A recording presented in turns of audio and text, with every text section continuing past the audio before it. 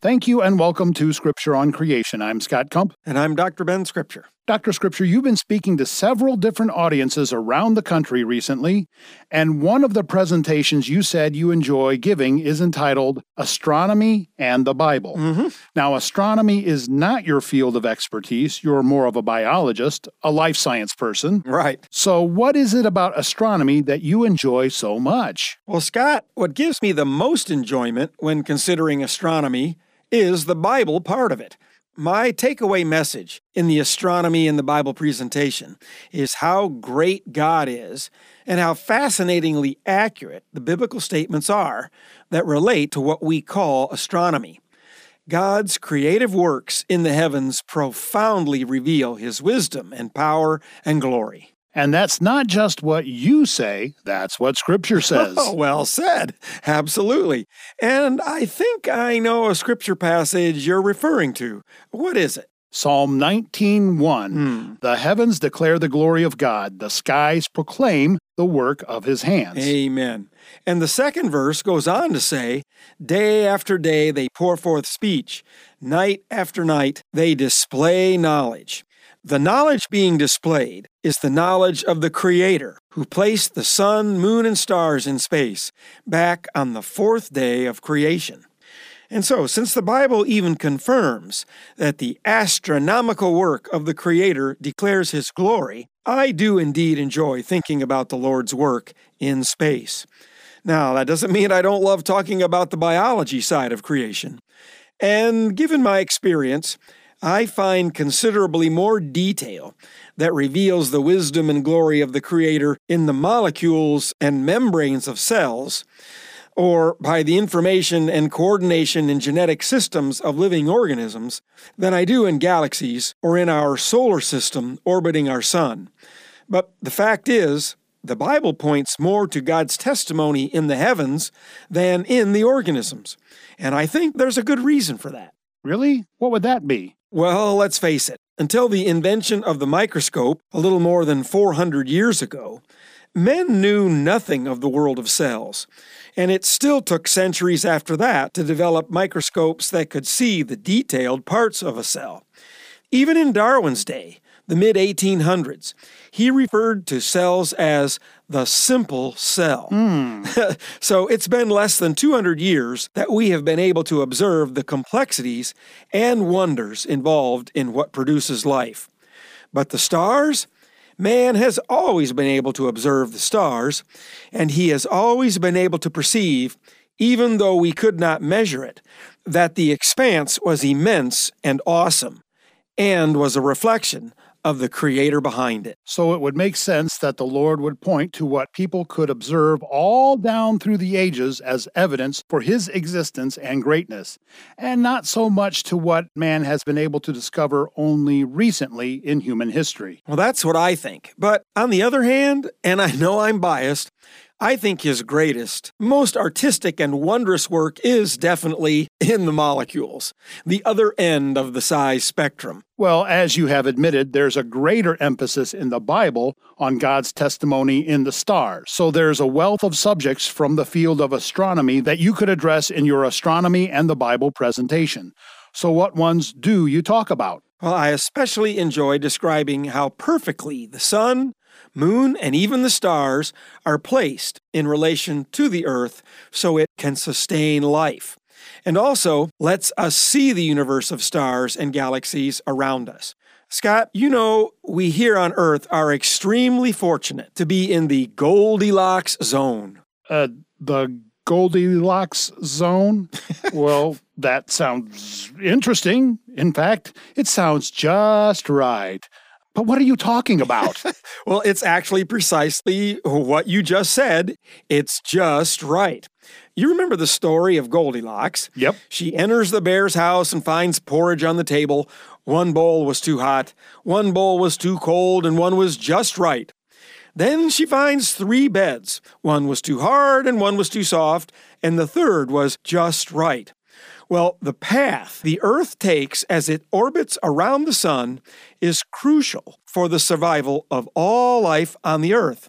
And that path, which we call the orbit, doesn't bring the Earth too close or too far away from the sun. The orbit is just right, almost perfectly circular.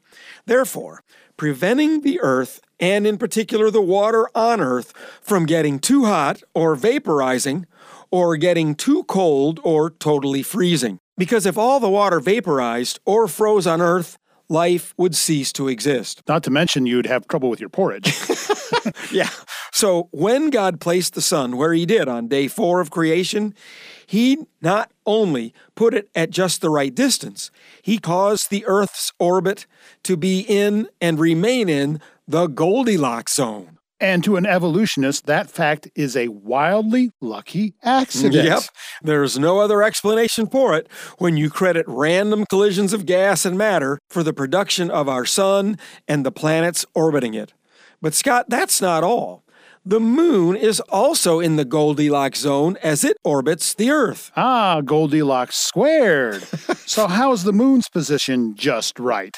Well, again, just like the Earth around the sun, the moon's orbit is just the right distance from the Earth to produce a very stable binary system, and its orbit, like the Earth's around the sun, is almost a perfect circle. So it doesn't sweep in real close or way out away from the Earth.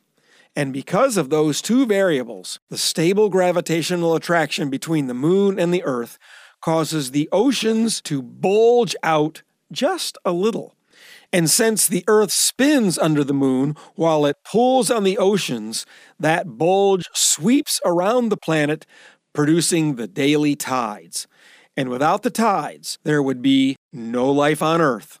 Do you know why, Scott? I think it's because the tides stir up the water, especially along the shorelines, and aerate the water, dissolving oxygen and carbon dioxide in the water, which is necessary for all the aquatic organisms to live. Exactly.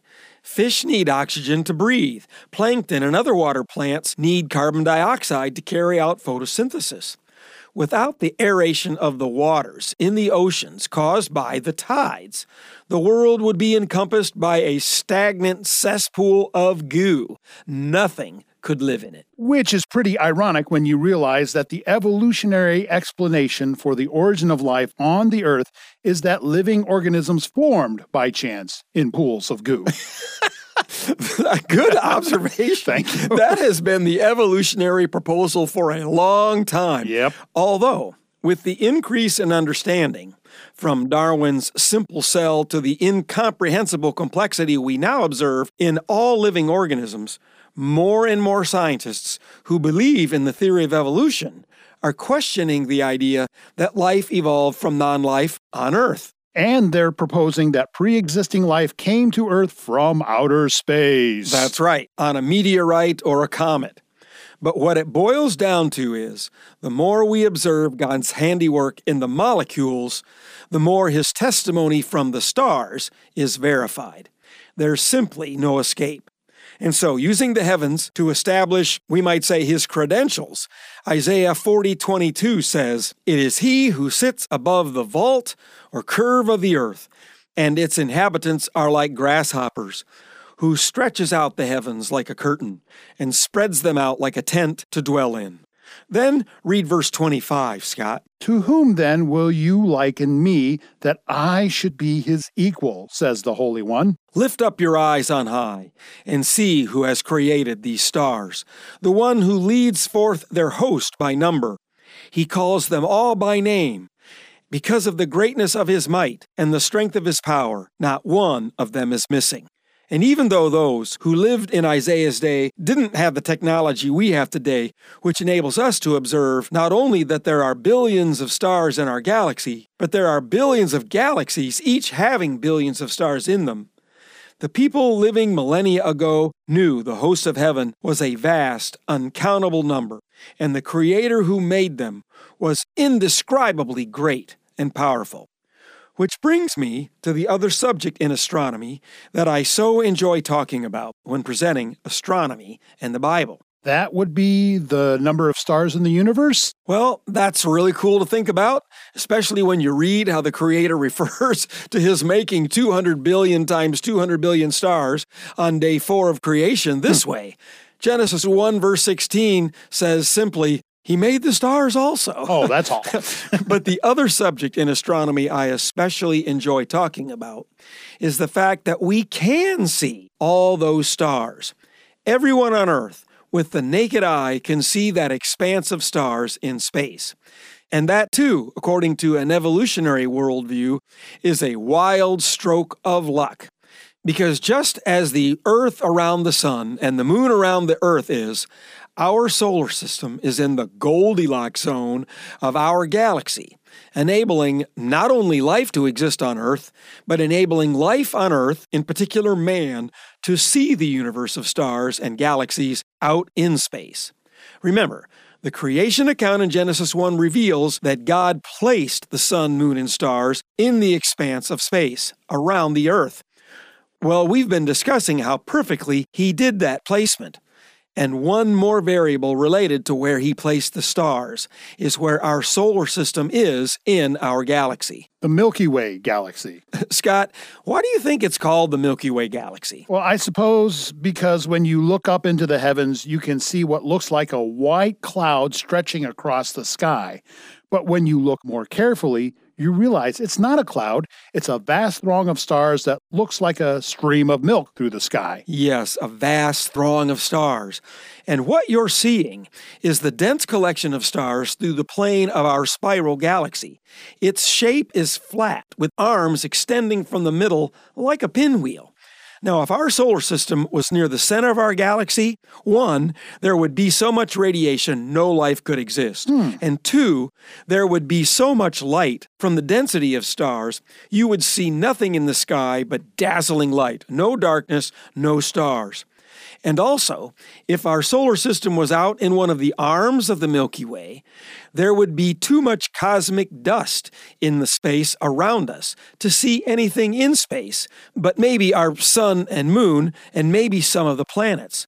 But dust would reflect the light from our sun and cause too much ambient light to see beyond our solar system. In other words, it would be like cosmic light pollution. Yes, but we're not in the center of the Milky Way or in one of the arms. Our solar system is on the edge of one of the arms, and so we are not in the dangerous interior of the galaxy and not engulfed in space dust that clouds our vision.